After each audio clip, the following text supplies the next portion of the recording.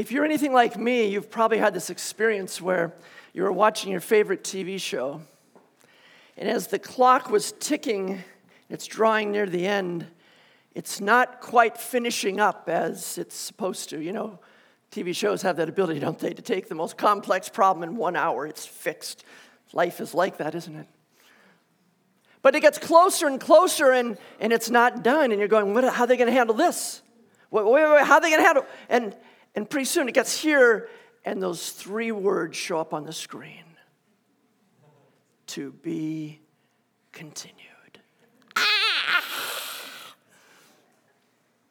And I sit there full of angst. What? I've got to wait a week for this? And then I find out, no. You're not waiting a week. It's the end of the season. You're waiting till the fall, or you're waiting till whenever it is for it to show up again. And in a sense, that's what I'm doing with you today. Because part 1 of this sermon was November 12th. Part 2 is today. Now, I am not so prideful as to believe that you are going to, or that you should remember any of my words from November 12th.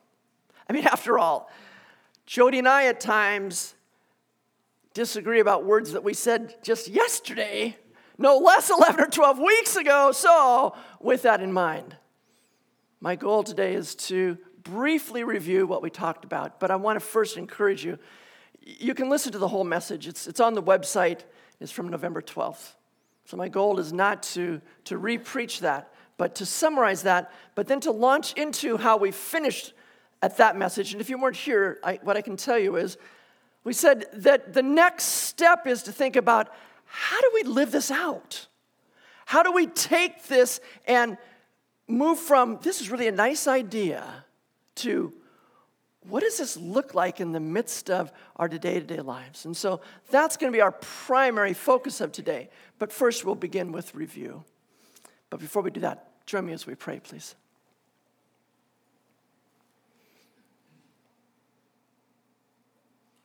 Father, it is our privilege to come before you.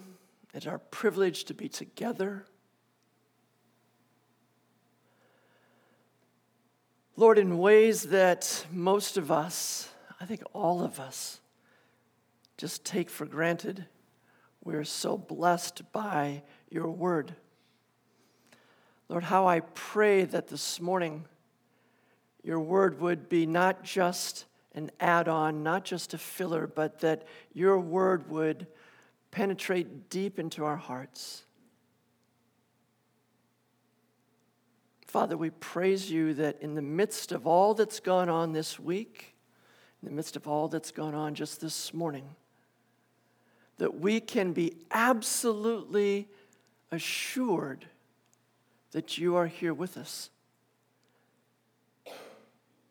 And it's in the midst of that we say, thank you, God. And it's in your Son's name we pray. Amen. So if you would, turn to, if you have a Bible or open up in your, whatever you're using, to Mark chapter 12. Mark chapter 12, starting in verse 28.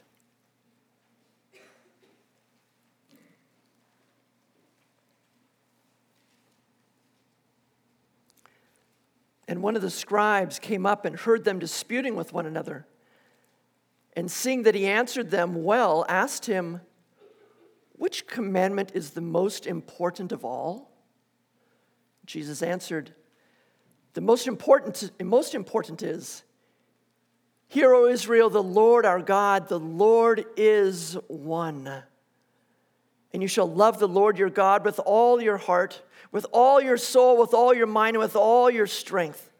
The second is this, you shall love your neighbor as yourself. There is no other commandment greater than these. And the scribe said to him, you're right, teacher. You have truly said that he is one, and there is no other besides him. and to love him with all the heart, with all the understanding, with all the strength, and to love one's neighbor as oneself is much more than all whole burnt offerings and sacrifices. And when Jesus saw that he answered wisely, he said to him, "You are not far from the kingdom of God." And after that, no one dared to ask him any more questions. And we identified how it is that was such a sad statement, that closing one. You are not far from the kingdom. For while the scribe knew the Old Testament scriptures so well, what we identify as Old Testament scriptures, what he didn't know was he didn't know the Messiah that he was speaking to. And the question that I asked last time is, but how about those of us who identify Christ as our Lord and Savior? How does this greatest commandment apply to us? In this incredibly familiar passage, Jesus presents to us this, I'm just going to call it all-inclusive plan for living the Christian life. Look at what he says in verse 31. There is no other commandment greater than these. Did he really mean that? I mean, it sounds like a silly question, I know, but it's one we each have to answer. Did he really mean that? This is the greatest commandment. My answer is yes. Jesus didn't just throw around words. He wasn't known for saying things just for effect, things that I might do or you might do. So what then is the greatest commandment? Starting in verse 29, he says, the most important is, "Hear, O Israel, the Lord our God is one. And you shall love the Lord your God with all your heart, with all your soul, with all your mind, with all your strength. The second is this, you shall love your neighbor as yourself." Jesus, remember who he's talking to. He's talking to a scribe, a Jewish leader. And he quotes from the book of Deuteronomy in chapter 6, and then from the book of Leviticus. Something that the scribe is going to know well, and we hear from how he responds. "You're right, Lord," he says. Sometimes, though, we can parse this too much, I believe. And I want you just to hold on to this. When Jesus says, "Love the Lord your God with all your heart, with all your mind, with all your strength," he's simply saying this, with everything you've got. With all you've got inside of you, with all your mind, with all your thinking, with everything, love God. So this isn't just an intellectual exercise. This isn't just a spiritual moment. No, it's with all that we have. Love God and love others. It's interesting. The Apostle Paul took this very thing in the book of Romans, chapter 13. He says this, verses 8 through 10. He says, "Owe no one anything except to love each other, for the one who loves another has fulfilled the law. The commandments, you shall not commit adultery, you shall not murder, you shall not steal, you shall not covet, and any other commandment are all summed up in this word, you shall love your neighbor as yourself. Love does no wrong to a neighbor. Therefore, love is the fulfilling of the law." And he says again in the book of Galatians, chapter 5, "For the whole law is fulfilled in one word, you shall love your neighbor as yourself."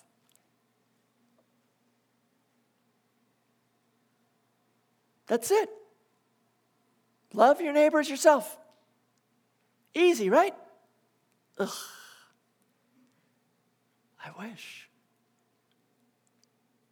I want to challenge us today to think about some of those challenges. Oftentimes when a couple asks me to do their wedding, we're picking out scriptures, they'll say, well, let's have and I've had people say to me, that wedding scripture. You know what it is, right? 1 Corinthians 13, right? That wedding scripture. And I oftentimes say to them, are you sure? Are you sure you really want that? Yes, we want that wedding scripture. Okay. Well, let's look at that wedding scripture for a second to see what kind of insight it gives us to what does this really mean to love. So, 1 Corinthians 13. Love is patient and kind. I'm done. Okay, next. Somebody else come up here. Love is patient and kind. Love does not envy or boast. By the way, did you know that boasting is not just a matter of the lips? It's what we think, too. So people might say, no, you're not a boaster. I've never heard you boast. Well, that's great. But when I stand before God, He'll remind me, because Psalm 139 verse 4 says, before our words ever touch our lips, He knows them. God knows them. So we may boast and not say a word. It's not arrogant, continuing on, or rude. Ouch. It does not insist on its own way. This can't be true. This is a wedding scripture, right? None of us who are married can relate to insisting on our own way ever. It's okay to laugh. It's better than crying, okay? It's not irritable or resentful. It does not rejoice at wrongdoing, but rejoices with the truth. Love bears all things. Love believes all things. Love hopes all things. Love endures all things. I think of what Sean's been preaching on in 1 Peter, of what Christ taught us to endure. Hardship, persecution. Love calls us to endure. When we don't do any of those things, or we do those things that we shouldn't, we are not loving. We are not other-centered. We are, I would suggest, self-centered.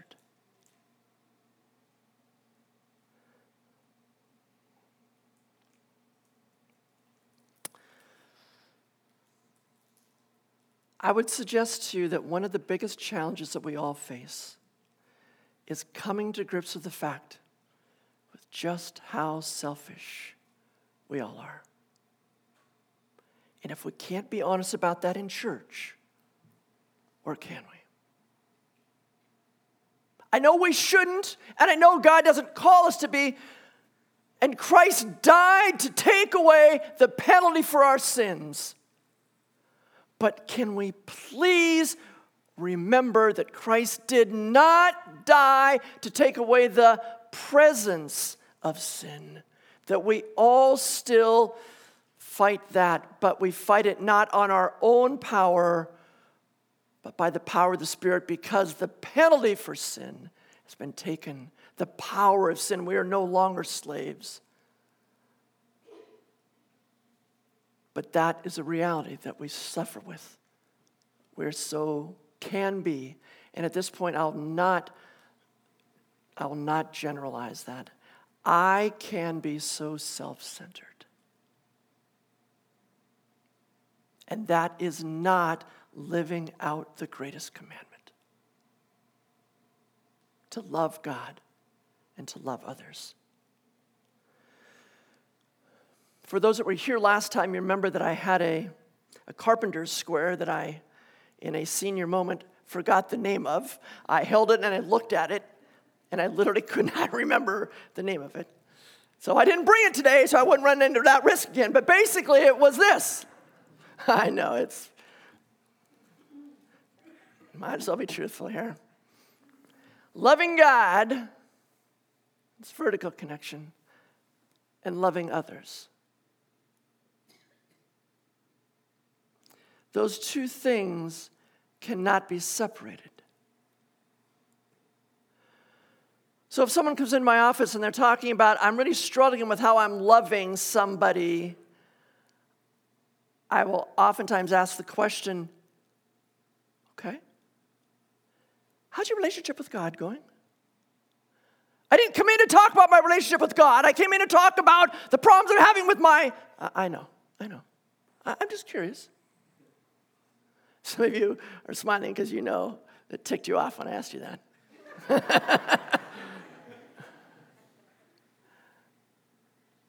If I'm struggling with my relationship with another person, my relationship with God is going to be impacted. If I'm struggling with my relationship with God in some way, I'm going to struggle in ways in how I love other people. If there's something that is a problem for us, is that we want to at times do this. I really love you, God. I praise you. You are mighty. Leave me alone. I want to do it my way. Holy are you, God. You get the point.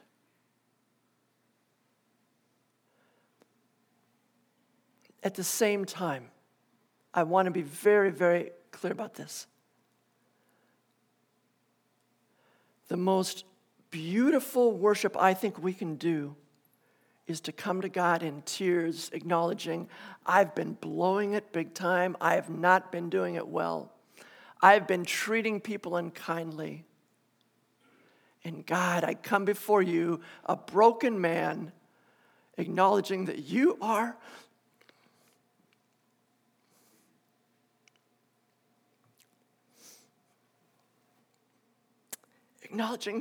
a perfect God, and that I can be broken before you. That's great worship.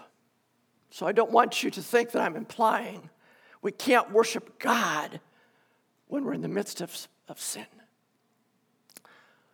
What we must do, though, is we must be honest before God that we're struggling. So,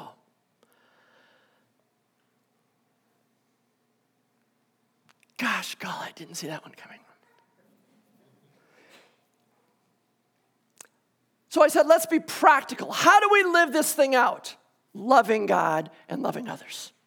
So here's the first one. By the way, if you and I were sitting in my office, we would talk about what you like and what you don't like, and things you enjoy and things you hate and things that bother you and whatever. And from that, I would say, well, let's talk about how you're doing in one of those areas. But seeing as how it would take us a few hours to hear all that, I've chosen 3. Here's the first one. We all relate to this one. Whether you're a visitor here, whether you're here for the second or third time, whatever. How do you do at greeting people on Sunday morning? I heard that nervous laughter. There are some people who walk in the door, and I'm not joking. I see my seat, there we go, and it's got my name on it in invisible ink, and I'm sitting down, and then, okay, I'm ready, and everyone's behind me, and I didn't see anybody, and I snuck in, I'm good. And I know that for some people, it's really uncomfortable. I get that. But I want to suggest to you, keep in mind this. Our goal is to love others.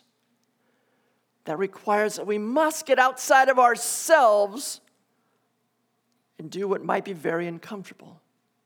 So, here's my challenge to you. Practical step number 1. just had a flash of Mission Impossible. Should you choose to accept the mission? I don't know where that came from. My Bible's going to catch fire here in a second.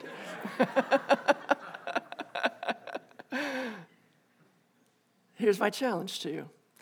Every Sunday, before you leave, whichever door you walk out, greet, say hello to at least one person that you either don't know, you've never met, or two, you don't know them very well, you've seen them, or three, you've been in church with them for years and you forgot their name and you're so darn embarrassed to say anything because you should know their name and you forgot. Every week, do one of those things. And if it's the latter, that you forgot somebody's name, now some of you can't pull the card that I can pull. I can say, I'm in my 60s and I forget things a lot now. And I get away with it for a while, but I don't care how old you are. I implore you to be honest before God and with another person say, please forgive me. I'm really embarrassed, but I forgot your name. When someone does that to me, I cannot tell you how excited I am they do that. In fact, I had somebody look at me and go, why are you happy about that? I go, I'm happy because I'm not the only one. There's other people who forget. Thank you very much. But you know what else it does? It provides an incredible form of modeling for other people. Oh, it's okay to do that? It's okay to admit, you forgot, or I forgot? Yeah. So, live out the greatest commandment by greeting at least one person you don't know, haven't met, you recognize, or you've forgotten their name. Or if I forgot something in there, add that to it. Practical step number 2. Building upon what we just started with. Move now from just saying, hello, nice to see you, well, glad you're here, gotta run, have it great. Now, reach out to an individual and ask them a question.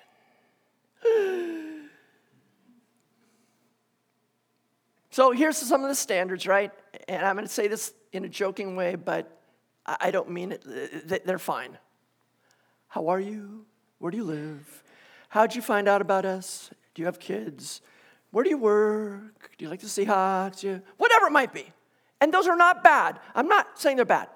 But I'm suggesting that you go one step further.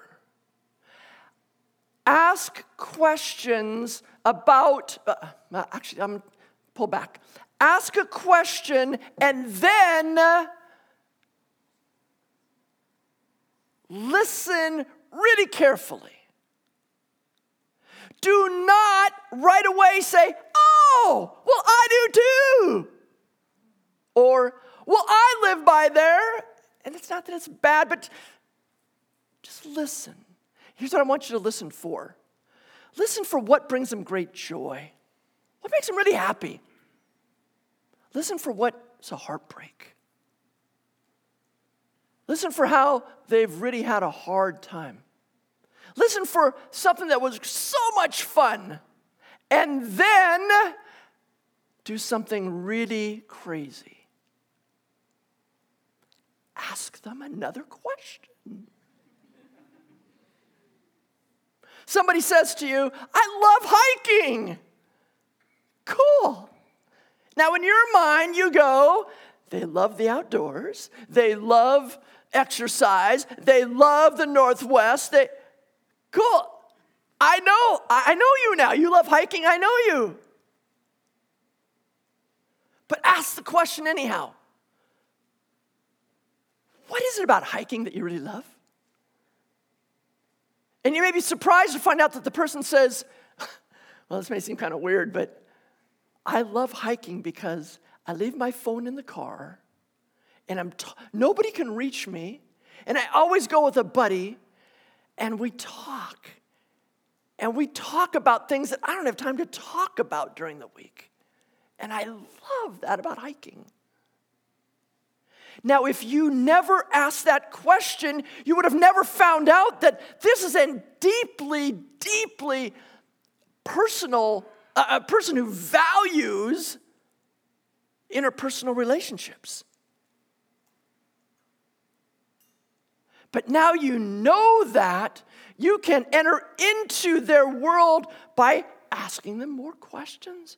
They might ask you questions. By the way, the more that we ask of other people what we're doing, we're also modeling to them, you know what? That's a pretty decent thing to do. Not just sit and talk all the time, but ask somebody else something.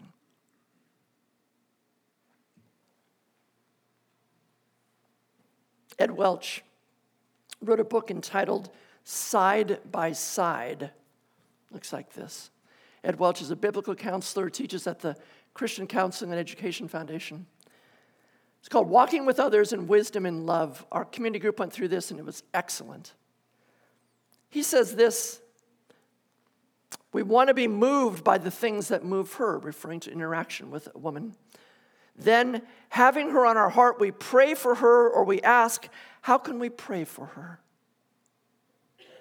The next step, asking questions, can I pray for you? How can I pray for you? And then, the coup de grace, next week. Hey, how are you? I've been praying for you. Or, how's that situation going that I prayed about? We prayed about together.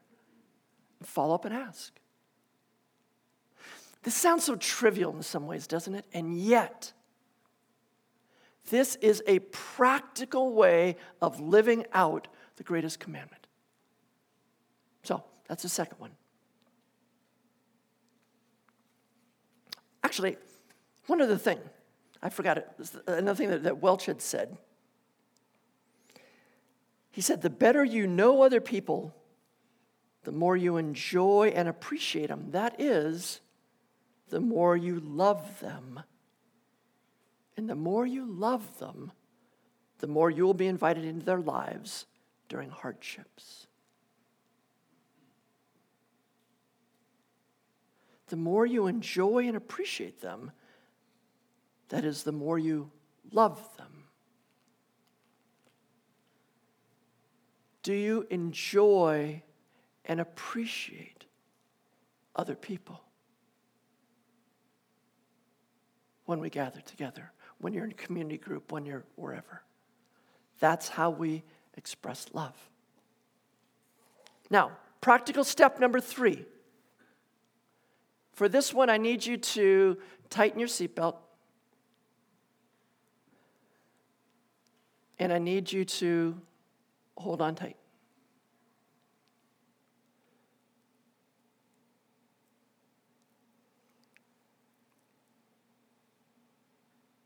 Let me remind you, my cell phone number and my email is in the directory if you would like to communicate with me.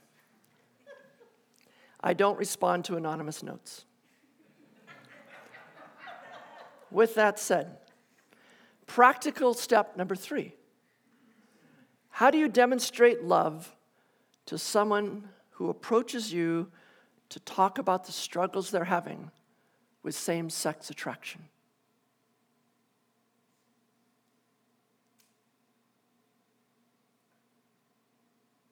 It's really quiet in here.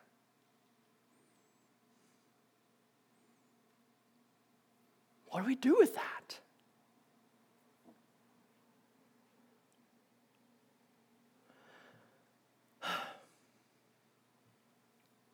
A couple of definitions and limitations to this discussion. Same-sex attraction, that's exactly what it means. Being attracted to a person of the same sex, romantically and physically. It is speaking not of behavior,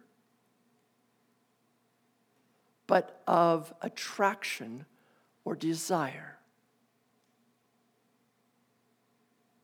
And I'm assuming, for the sake of this discussion, this person is a Christian.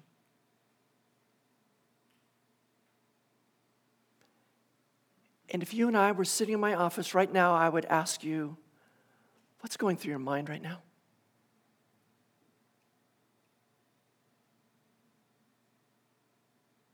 What are you wrestling with right now?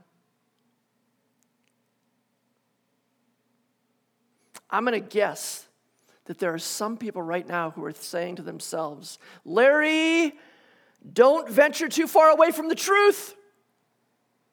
We have to stand up for the truth. The culture is eroding God's plans every day, and we can't just sit back and take it. And I agree. It's true. Jesus himself said, we must speak the truth. In love. We must speak the truth in love.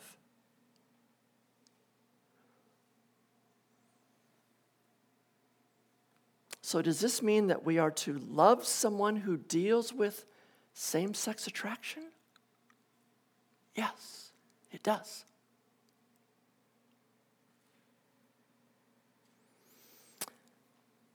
Do we encourage that they act on that attraction and they engage in same-sex behavior? No. We absolutely do not. Because Scripture is very clear about that. We do not.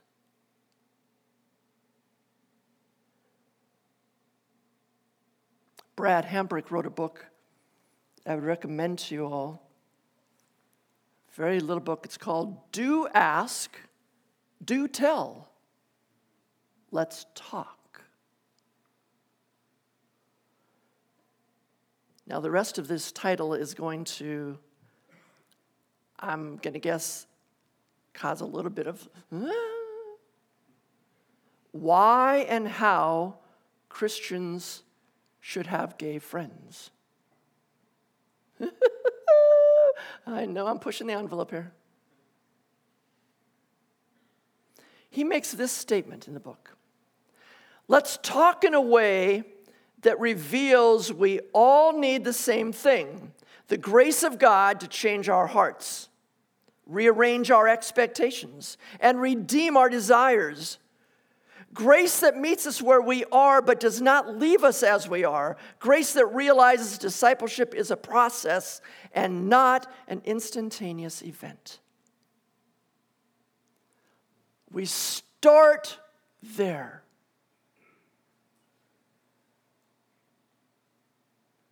But there are some things we can do. Excuse me.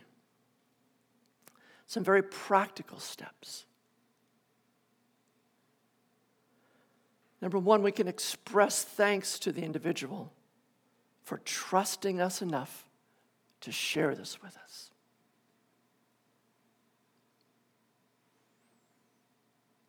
And again, I can almost hear somebody saying, wait a minute, are we supposed to say that we think it's good that they feel that way, that they think that way? I didn't say that, did I? I did not say that. Please go home and listen to the tape. We can thank them for trusting us enough to share that with us. We can recognize how incredibly difficult it is to divulge this kind of information. Now, just to get an idea of how difficult it might be, would you just for a moment imagine telling someone about an incredibly shameful event in your life? Imagine how hard that would be.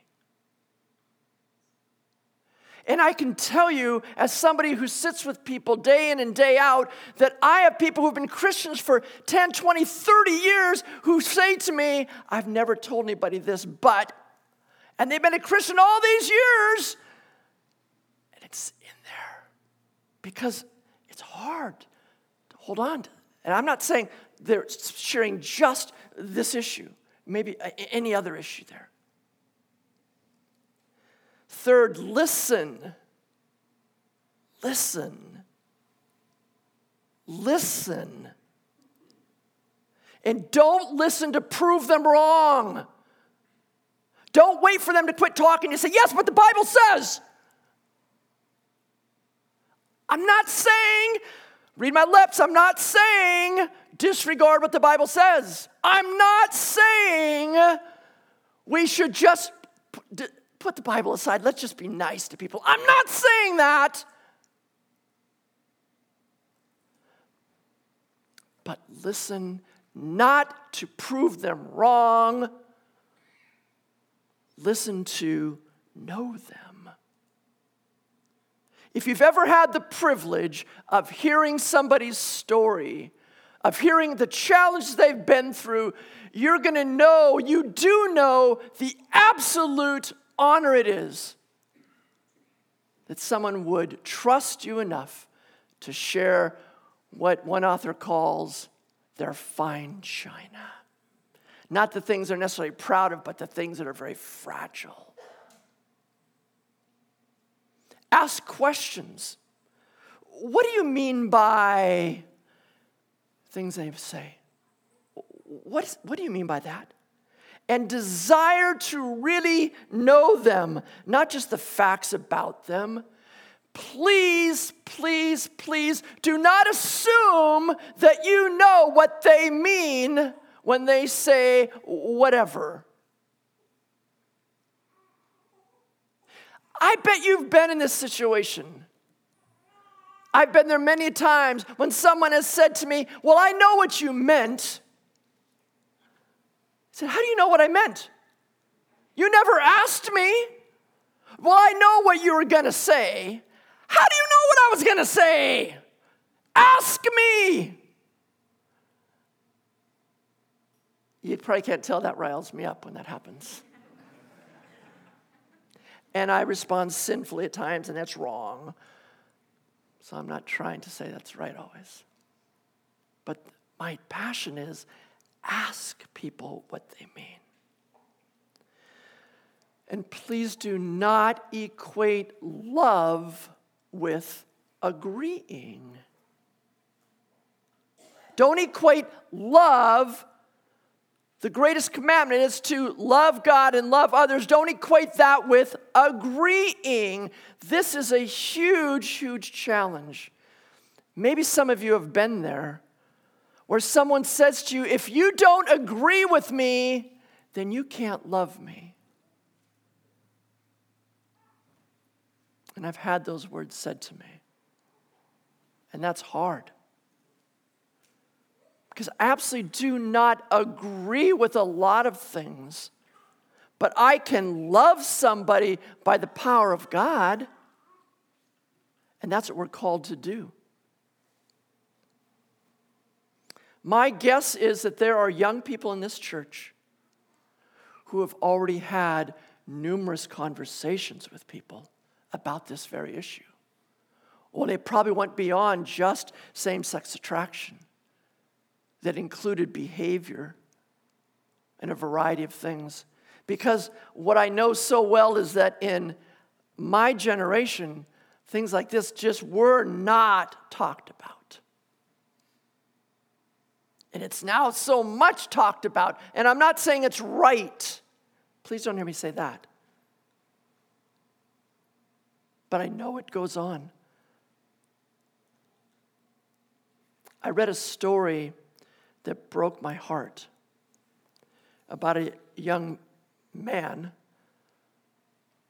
who grew up in a church, was active in the youth group, was active in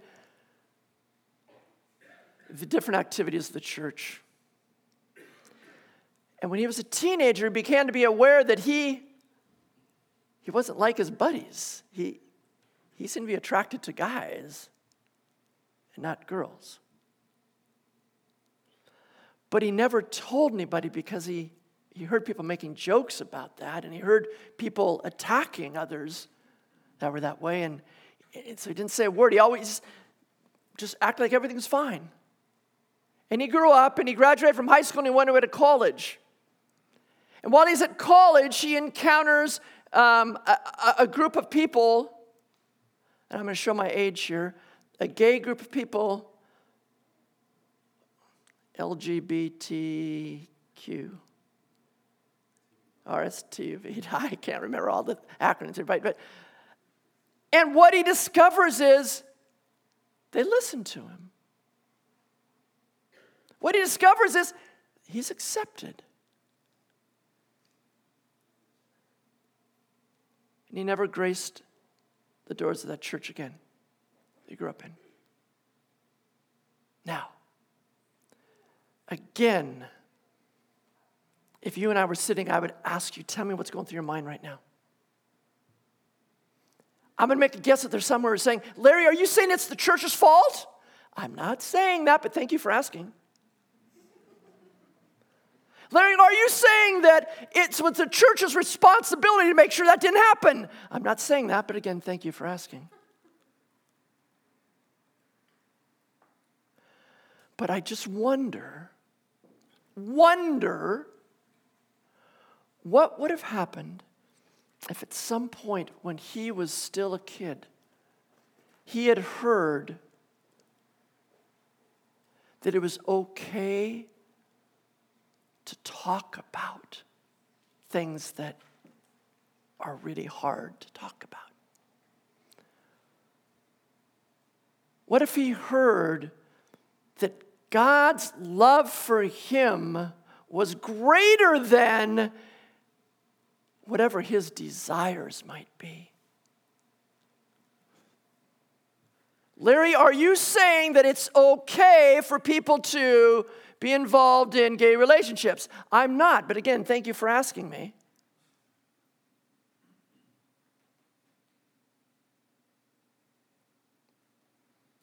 But I am saying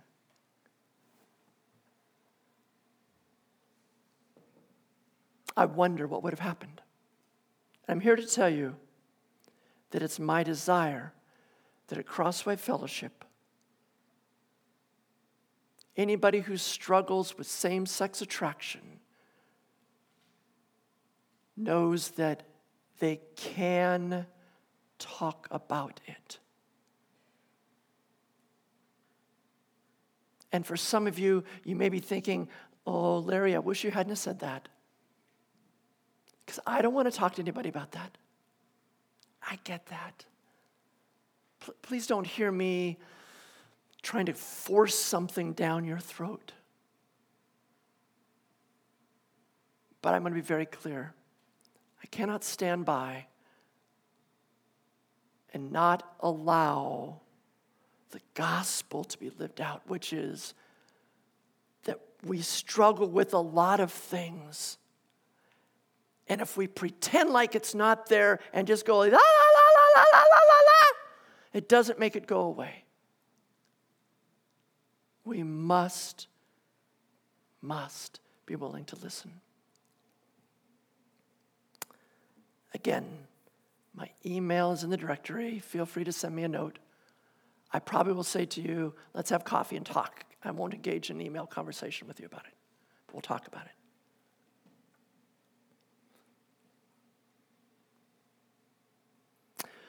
What is it that we don't want to be at Crossway Fellowship? And I'm still on this third example, right? We don't want to be like what I heard a man say to me personally 25 years ago as he sat in my office. At that point, I was working as a family counselor up at Providence Hospital in the alcohol and drug program. And he said, I'm working to get back with my wife. We're trying to reconcile. Awesome. I left her. I had an affair with a man.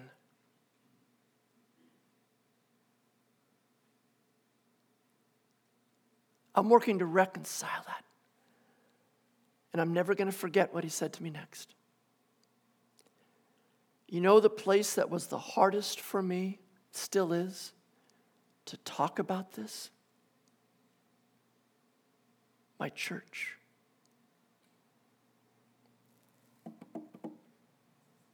What? that. The place where every single one of us is only here because we are saved by grace. We did nothing to deserve what we have. God's grace and God's grace alone saved us. And we can't be a place. Sorry, I got too riled up there. And we can't be a place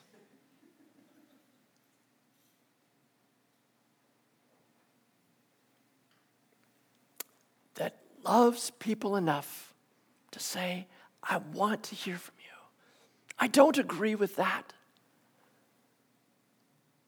And I want us to pray together. I want to join you in thinking about what God says, but I'm going to walk with you in the midst of this struggle. That's living out, in my opinion, the greatest commandment.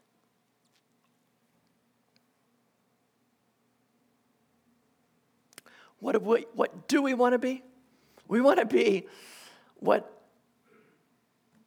a couple said to me recently who had visited our church.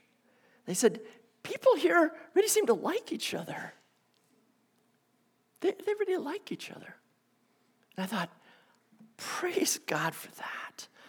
That is a gift from God. People do care. My challenge to us is take that caring and let's amp it up. Let's care enough to greet people. Let's care enough to ask more questions. Let's care enough to engage with somebody who's struggling. By the way, I threw that out there. You know me, some of you know me well enough, intentionally as a grenade. The issue could be any one of a number of ones, and I chose that one. But where we engage with people about this.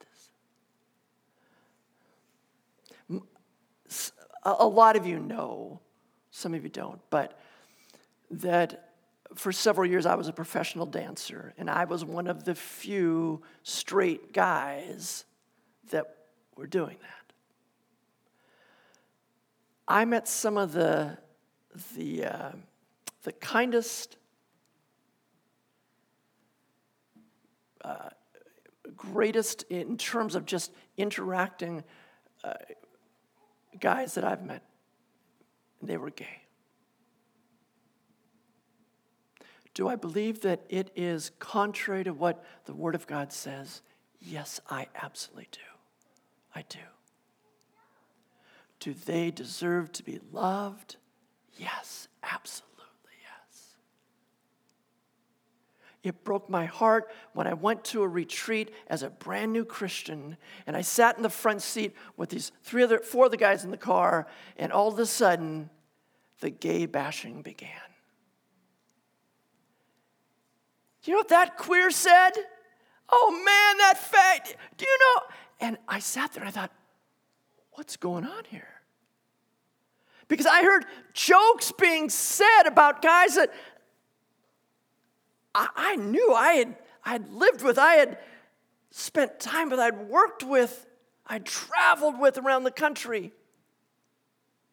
They weren't horrendous people.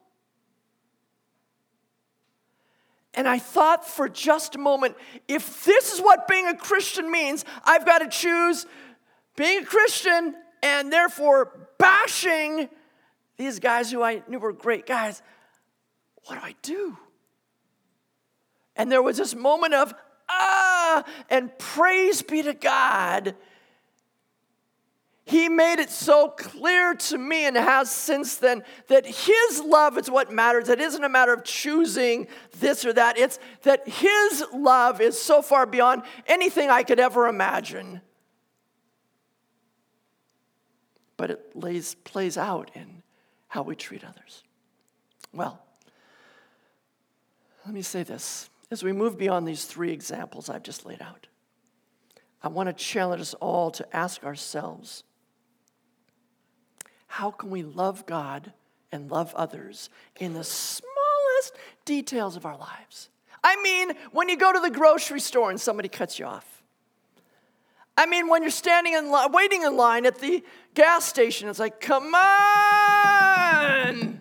You're stuck in traffic. The littlest of details, I want to challenge you to begin to ask, how do I love others and love God? Remember, love there is that from the word we know most often as agape. It's this other-centered love. It's the love of God that he has given to us that is about a matter of the will. I choose to love. Not I feel like it, I choose to. In the littlest details of our lives.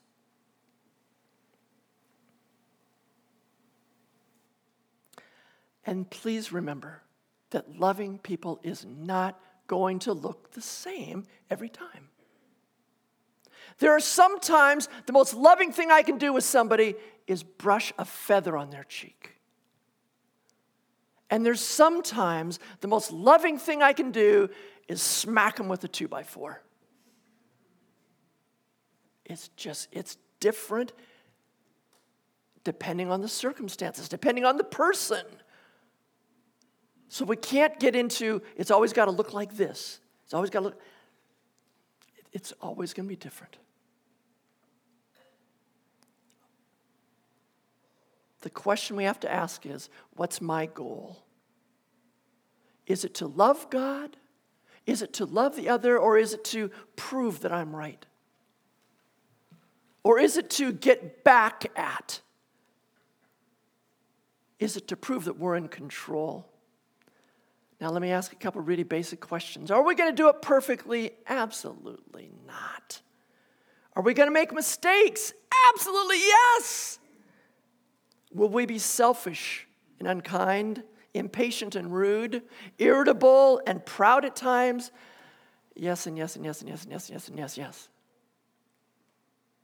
To live out loving God and loving one another in the smallest details of our lives, we must start with a commitment to grow in our understanding, in our acceptance, in our expression of God's grace. By so doing, we become a church that acknowledges our weaknesses, our inabilities to live the Christian life as God has called us to. For as we acknowledge our brokenness and we experience the grace, His grace, all the more, this in turn leads us to God and others well, to love them well. Because, and here's the groundbreaking statement of the day, it's not about us. It's about God working through us that we might live out the greatest commandment.